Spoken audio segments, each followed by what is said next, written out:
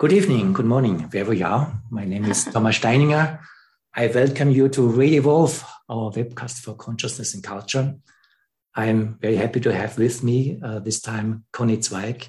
Conny, welcome to Radio Evolve. Thank you for having me. Conny, you have been a pioneer in the fields of shadow works and a mindfulness practice.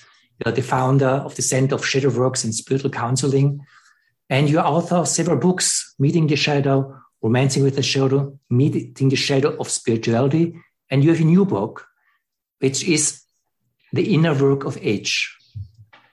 And there's something about age that seems to be in the air right now. There is a lot of conversation about, how should I say it, conscious aging, and also taking serious the last part of our lives. And you as a psychologist and as a spiritual practitioner seem to have your own kind of understanding how aging can be a conscious practice. Is that fair to say? Very beautifully said.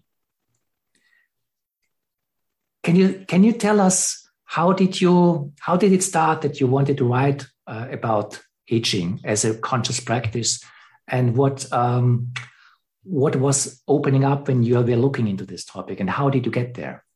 Okay. So as I began to enter my late 60s, I noticed that I started to feel disoriented. And as I imagined retiring from my clinical practice, I didn't have any sense of direction, and I didn't hear a call. As you said, I've been meditating for more than 50 years, not so much in the mindfulness tradition, but in the Vedanta tradition. And I've been doing depth psychological work for almost as long. So I was surprised that I felt disoriented. And I began to read in the area of conscious aging or positive aging.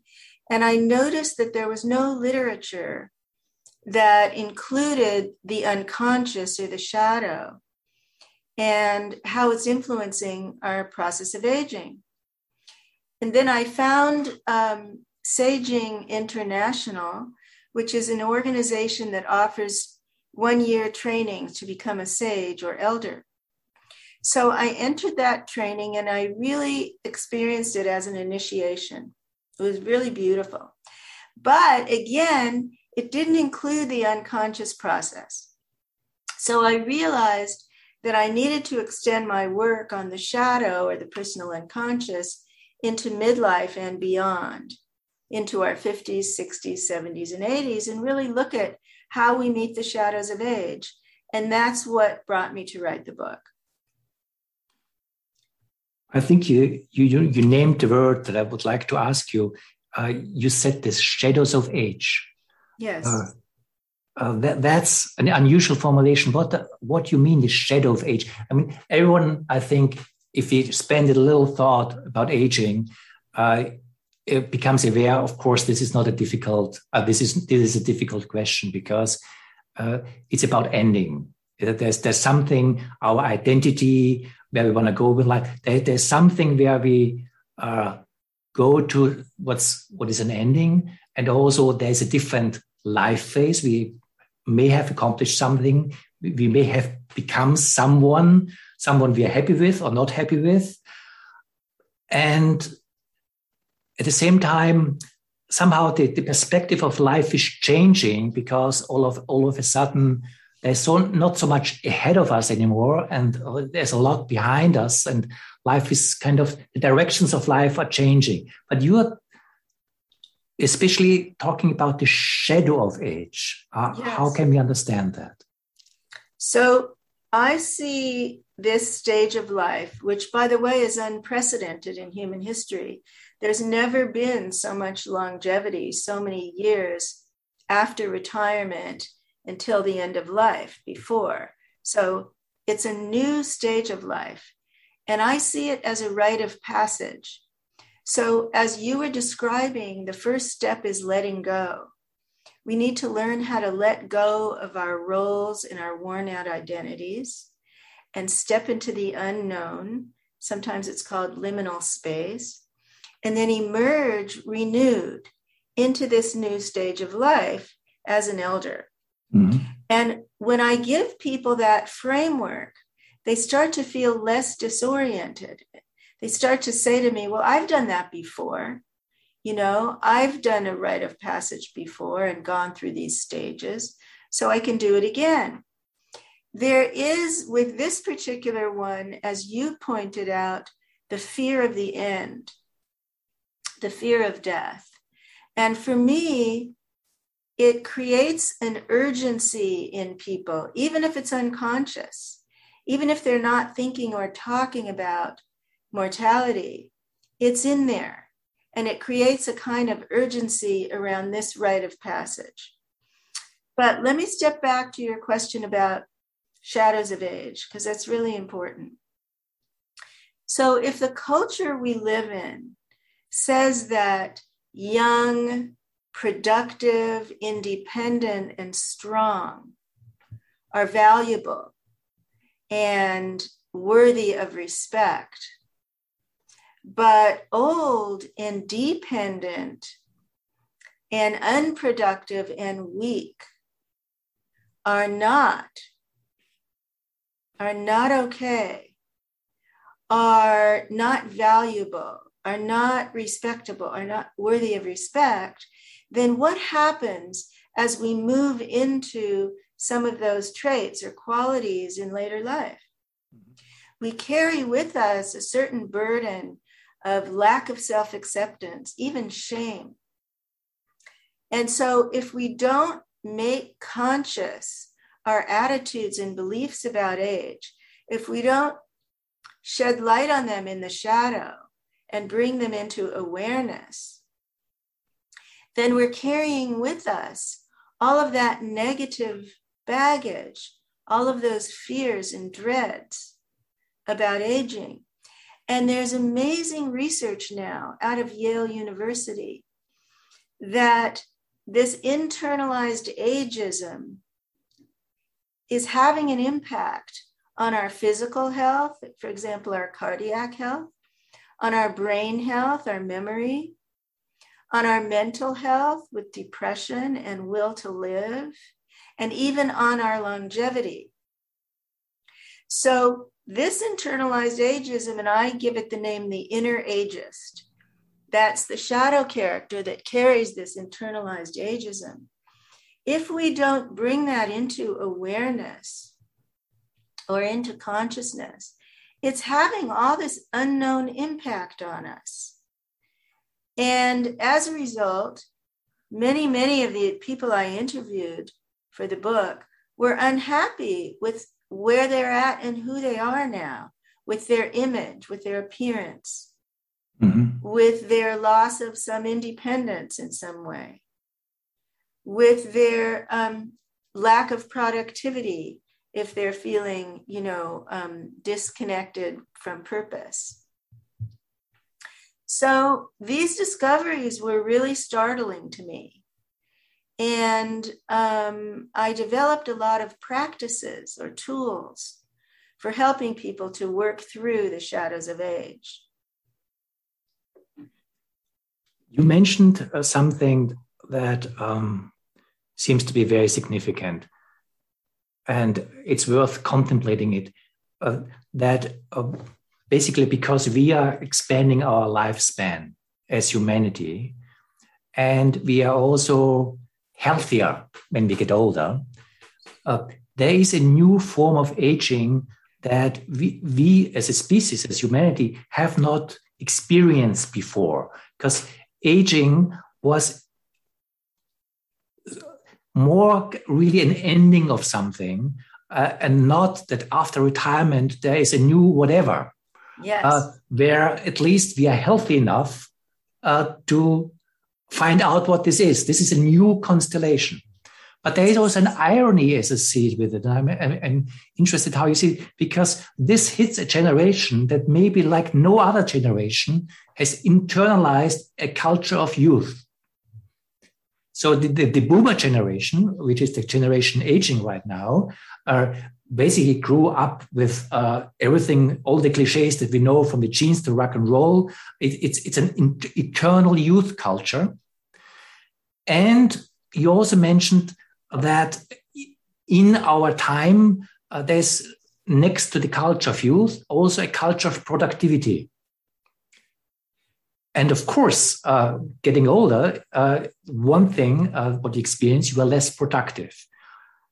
Previous generations seem to have a different relationship to age. You also brought this interesting similarity that I was not aware of in English language between age and sage. So older cultures, traditional cultures had a relationship to sage. We don't really have that anymore. Also because we are in such a fast time where basically so much information is coming from technology that old means basically not being, in that sense, more knowledgeable, because sometimes the newer generation has more knowledge about what's going on right now than the older. So this is a very ironic situation.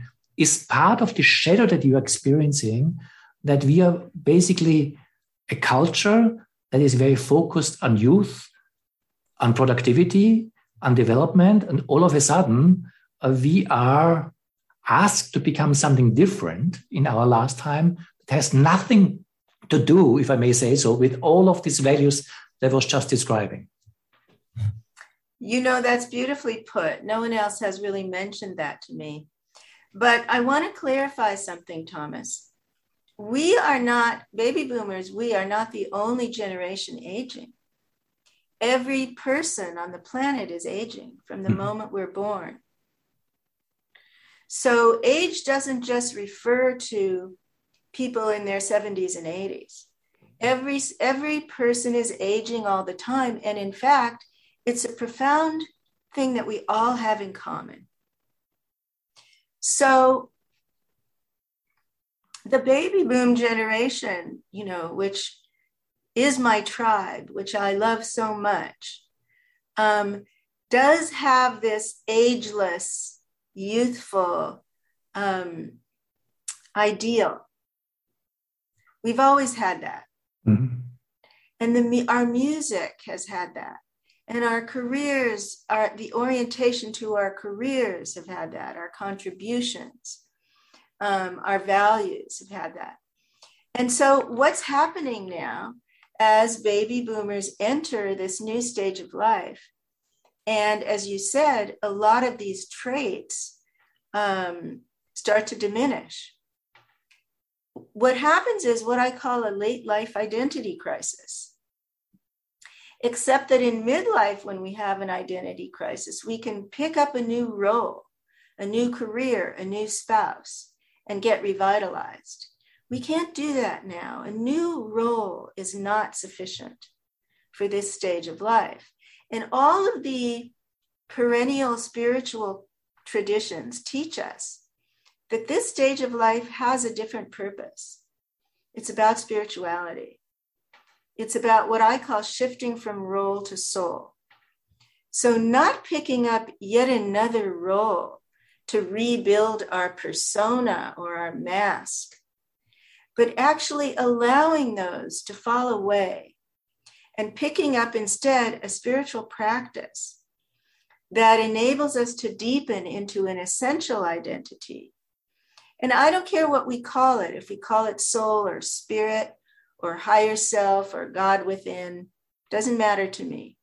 But beginning to experience and embody that as we move into this stage of life. And that's about becoming an elder. An elder is a stage, not an age. It's a stage of awareness about who we really are, about our authenticity and our authority as after long life experience. And the recognition that it's a privilege to grow old. You know, not everyone has that privilege. So baby boomers are, you know, there's a lot of incredible productivity in our generation now. People are picking up encore careers, building businesses, volunteering, mentoring, grandparenting. But if those are only new roles, they're missing out on this hidden spiritual purpose Mm-hmm. of this stage of life. May I ask you about that? You made this distinction between role and soul. And I understand because of the end becoming visible, to pick up a new role doesn't make so much sense anymore, because obviously the role does end with the end. So it becomes a little kind of a question mark. What does it mean to build a role right now when I'm kind of in the end of all roles? And you said that it is a privilege, this new stage, to find out who we are. In what context are you talking, finding out who we are? Because, of course, you could say finding out who we are, it's also finding out my role in life. But it seems that you are saying part of what the challenge and what the privilege is about is that this is not the case anymore. You know, I love the title of your broadcast in your magazine, Evolve. So my book is about evolving. It's about the evolution of the soul through developing consciousness. Mm-hmm. And for some people, that's an emotional development. They need to use this stage of life, let's say, to repair relationships, to give and receive forgiveness, so that they don't die with regret. Mm-hmm. Other people want to continue learning, and their intellectual development is their focus. Other people want to develop spiritually, and I call that evolution of soul. And so what happens then is we need a spiritual practice. And it doesn't matter whether it's from the Jewish tradition or the Christian or the Hindu or the Buddhist or the Muslim tradition, doesn't matter. If it's a practice that allows you to quiet your mind and center yourself and watch your thoughts, then there is a possibility that you can deepen your identity from doing to being, Mm-hmm. from achievement or self-image to something deeper and maybe more long-lasting. So I borrowed the term role to soul from the spiritual teacher Ram Dass. He coined that term because for me, it just says so clearly this shift that I'm trying to describe as the hidden meaning and the hidden purpose of this stage of life. It's evolution. That's the purpose. You know, Carl Jung, one of my teachers, said, the afternoon of life has a different meaning and purpose from the morning of life. But if we continue to strive for the purpose of the morning, then there is damage to our soul. So it's time now to learn how to attend to the soul, how to attune to it, to the soul's longings, to the soul's symbolic messages, and evolve, extend our identity from doing to being. Mm. And I don't mean stopping doing. That's not what I mean. I mean cultivating a state of mind in which we do differently. Which, of course, opens the question when you say to evolve, and we're talking about evolve in the context of ending. What does evolve mean? I mean, if you have a metaphysical context and you believe in afterlife or you believe in reincarnation, that all makes sense. But that's related to a particular metaphysical context that you're holding. But let's for all others, where at least maybe we are not so sure that the end is more than an end. What does evolving mean when you basically going to the void? Something at least where you don't know, or you just know that something ends. But if there's something beginning, if we leave that open, what does evolve mean in that context? Well, I say in the book that my teaching is not about your beliefs. It's independent of beliefs. So, and I'm not telling people what to believe. I'm not telling people to believe in reincarnation or in materialism or in nihilism or even in transcendence. What I'm telling people is that if you want to do inner work in this stage of life, you're doing it in the context of impending death. And that can create an alchemical shift. That awareness can create an urgency to harvest all the wisdom of your long life, an urgency to clean up your relationships, an urgency to clarify what you believe and what you value. And even if it's only to be able to die in peace, without regret, then that in itself can be an intention. For me, I believe that my conniness will end. You know, we say this too shall pass. My conniness shall pass. And I live with that awareness, kind of breath by breath. I live with it in my meditation as I exhale and let go of my breath. And so that has become a practice for me in this stage of life. I have other beliefs. You're calling metaphysical. I have other beliefs. But as you said, other people don't share those beliefs. And I'm not imposing them on anyone. What I'm suggesting is that consciousness can continue to evolve, or the soul can continue to evolve in this stage of life. It's not over just because we turn 70. We may have 20 more years with the new longevity to continue our growth. There's something that you mentioned about things that I have to make right in my life, things that need fulfillment in life, which reminds me of something that the German philosopher Martin Heidegger very much stressed. Basically, one of his main thoughts was that we only become really human in being aware of our ending. That's basically what, in being aware of our mortality. And part, at least the way I understand it, what he meant is if we would not be aware of our ending, or if we are not aware of our ending, there is no need for fulfillment. Because if something continues in eternity, the word fulfillment doesn't really make sense. But if I'm aware that something ends, and doesn't necessarily have to be the life, it can be a certain situation. The meaning of this conversation comes to its fulfillment only because this conversation happens in a certain time with a certain ending. And only in that, the meaning of this conversation can come to itself.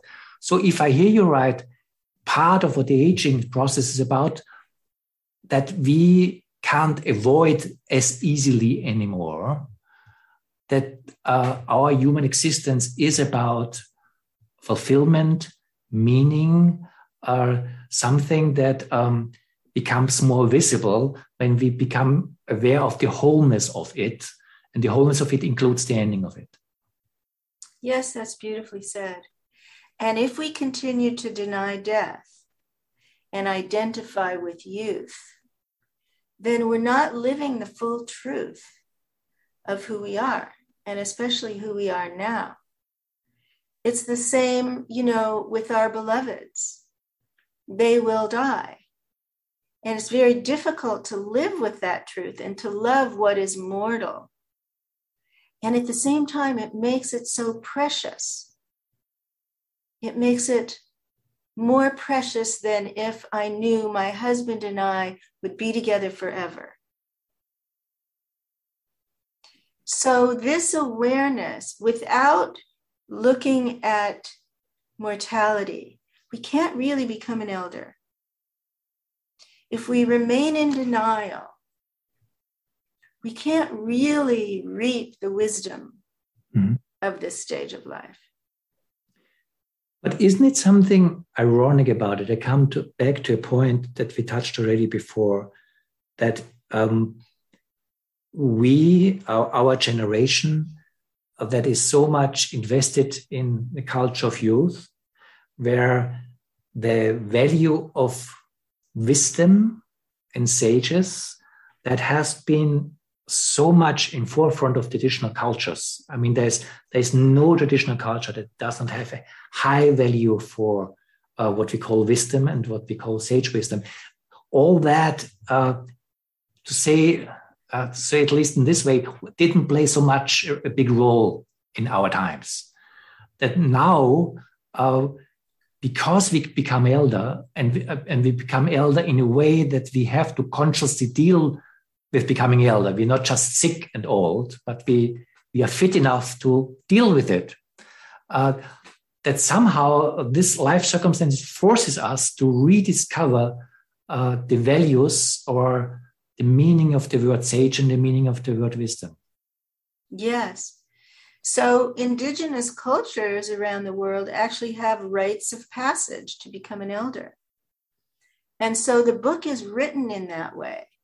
If you do the practices, you're actually going through a rite of passage.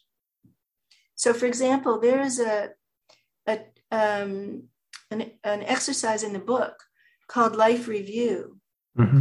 And if you do the life review of your lived life, and then you do the additional part that I added about the shadow, which is the life review of the unlived life, mm-hmm. then you begin to uncover what was sacrificed, what was expressed and what was repressed, and therefore sacrificed. And what can you do now to reclaim some of the material from the shadow and live it out in these mm-hmm. years we've been given? Mm-hmm. So I interviewed people who were now painting full-time and said to me, I never knew I was an artist. I remember thinking about this as a child, but here I am. I'm an artist or a musician. My husband is a bass player in a rock band. So we can begin to reclaim some of that material in these years now and express it in a way that we wouldn't have expressed when we were younger. At the same time, you asked about indigenous elders and sort of the invisibility of elders in Western industrialized, post-industrial culture.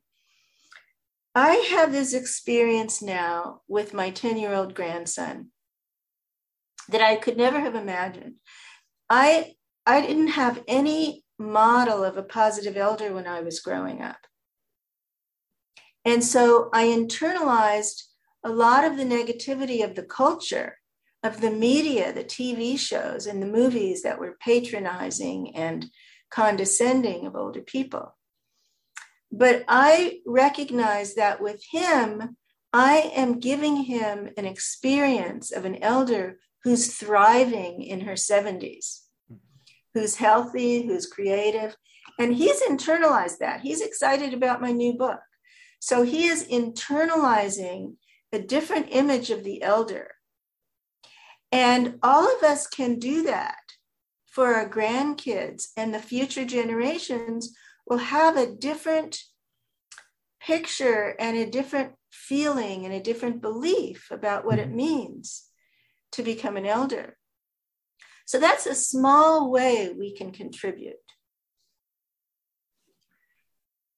I mean, I find it very, very profound also to see that by basically being forced to what we are forced to right now, to become elder in a more conscious way, we are also creating a new, we are creating a new role model of what it can be to be a conscious elder.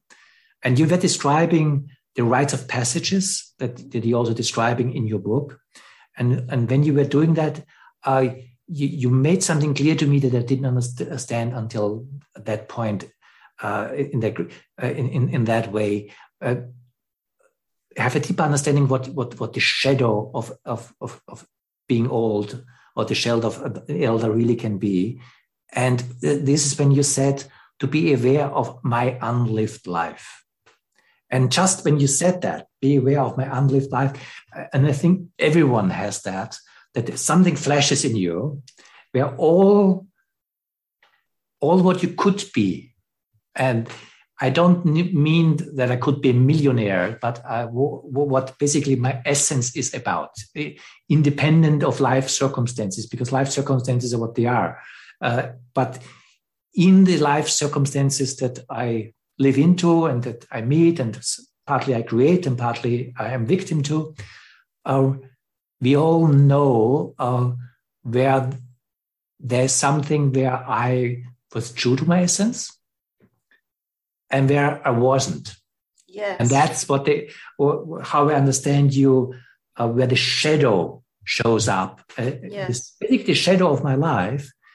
And where also, because that's part of the elder role also, because we have a retirement system where for the good or the bad, we are freed from our roles to a big degree. And all of a sudden, I can ask the question again in a way that maybe as a manager in my 40s, it's very difficult to ask, at least. Not it's impossible, it's very difficult. So what is this life, my life, our life, really all about? And where I can see that just confronting myself with this shadow is an energy source to I see how I can fulfill what I could be. Okay? Yes. So that I can see the power that you're describing in discovering this shadow as seeing, okay, I'm in my 60s, I'm in my 70s right now. This is what I lived. This is what I could have lived. And this is what I can make out of this recognition. And this is something, it's not just ending, it's bringing things to fulfillment. That's it. That's beautifully said. That's right. It's bringing them to fruition. Because we've been ripening all these years. We've been ripening, and now we can bring them to fruition. And we can enjoy the fulfillment of this stage of life, as well as evolve. So there are many aspects to the shadow, and, the unlived life is, may not be in conscious awareness for people. But it is felt. It's a felt sense. If at that moment I went that way instead of this way, or if I chose this partner instead of that partner, or if I had more kids or less kids, or this career or that career, right? All of these choices that have unfolded in our long lives. And what happened for me when I wrote out the life review on this long piece of paper, and I saw that things that I thought were losses actually had some gains in them. They led me in a different direction. And things that were betrayals actually woke me up. They were initiations into the shadow. And so I began to reframe certain things, and I sat at the end and I felt this profound gratitude for the way that my life had unfolded. And that is a fulfillment. I'm no longer sort of wrestling with the way things happened in this lifetime. I feel mostly gratitude about it all. And we can do the same thing with relationships. And we can do the same thing with our spiritual lives, our creative lives. I have a friend who's written about 25 books, but he never wrote the novel that he always wanted to write because he had to pay his bills. And now he's 73, and he just said to me, it's time. I'm going to write that novel. It stayed with him all these decades. So we can experience what it is to be a fulfilled elder if we really kind of take on this inner work. Mm-hmm.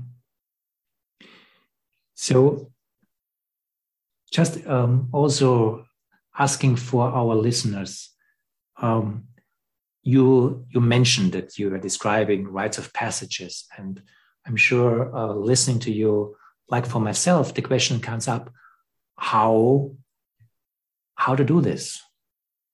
How to do this? How to make a conscious step in becoming an elder? Or if somebody asks you the question, what are you telling people? What's the step to take here? Well, each chapter in the book is a step. So first of all, waking up to the inner ageist so that you break through the denial of age, that you break through the denial of where you're at now.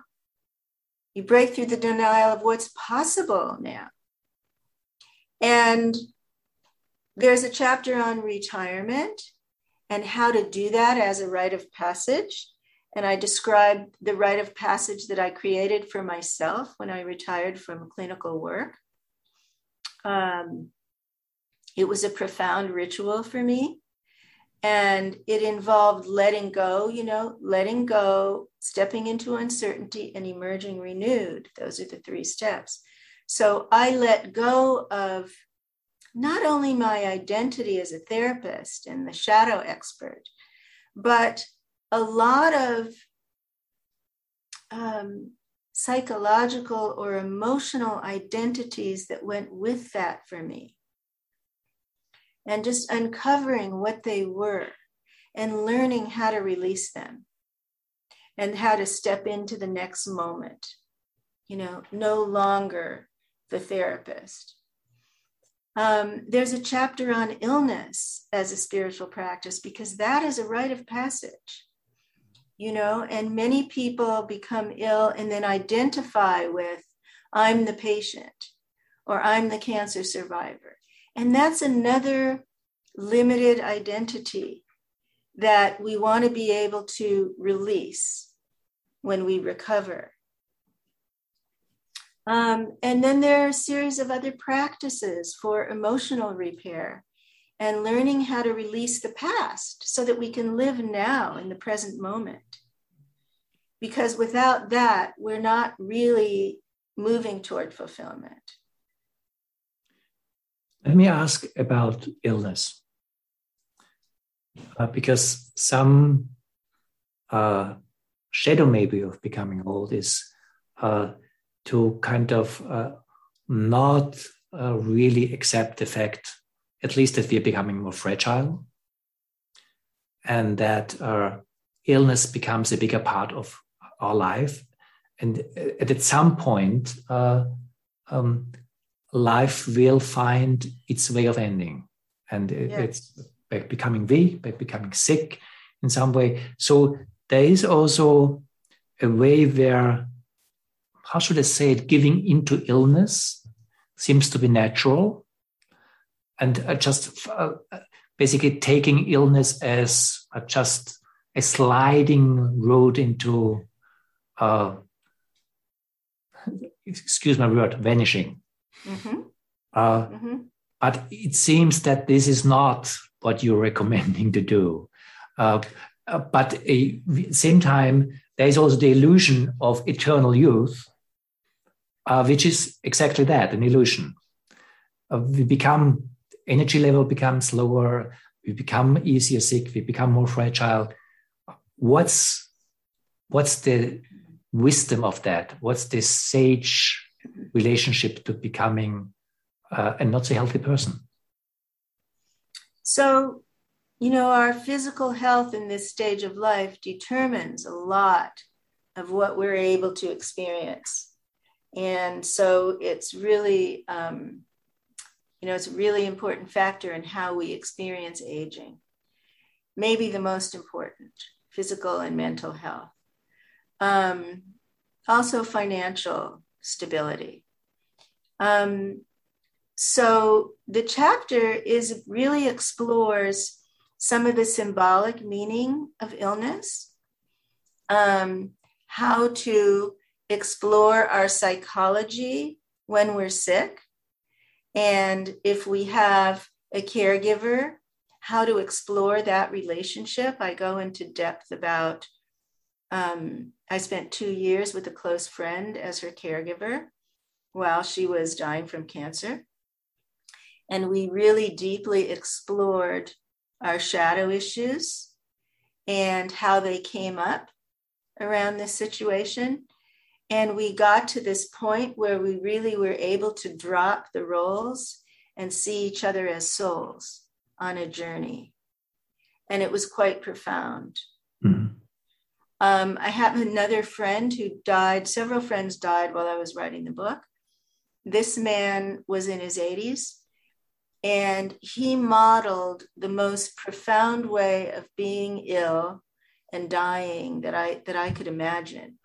And he kept saying to me, I'm just curious about what's next. And my mantra now is allowing. And he just kept allowing and allowing. He didn't fight. He was not a fighter against the illness. He was in his 80s. And he kept just allowing, and he had a very peaceful death. And we had a large community of people supporting both of these friends, actually. So they were not isolated as some people are. They felt loved. But there was a sense of evolution, I want to say, for everyone involved with both of these people. There was grief because they did vanish. Their individuality did vanish. I lost Linda and I lost Riley. It's true. Mm-hmm. But the process was profoundly meaningful for all of us. There's one sentence that really particularly struck me when you were just describing your relationship to your friends and how you were a caregiver also for them and the relationship. You said that you started to see each other as souls. What do you mean? Role to soul. Mm-hmm. So Linda, for a while, was the patient. She felt like a victim. She was angry. And I was the caregiver. I was bringing food, taking care of her body. And we got into these roles. And then she would get triggered by her old mother stuff because I would want her to do something, and she would resist. And we just kept openly talking about the dynamic. And as a result, we became very transparent to each other. And eventually, the personality stuff around the roles fell away. We could see through it. And we could see that she was a soul on a journey, that there was more to her than cancer patient. Mm-hmm. And there was more to me than helper or caregiver in those moments. And she was also a meditator, and we would meditate together. And so we would sit in the silence together. And at those moments, also, those roles would fall away. And sometimes the most important thing you can actually do for an ill person is to be silent near them and let them absorb that silence rather than all the doing and the fixing and the repair work. So we found those spaces together, and it was very precious. Connie, thank you so much for this conversation.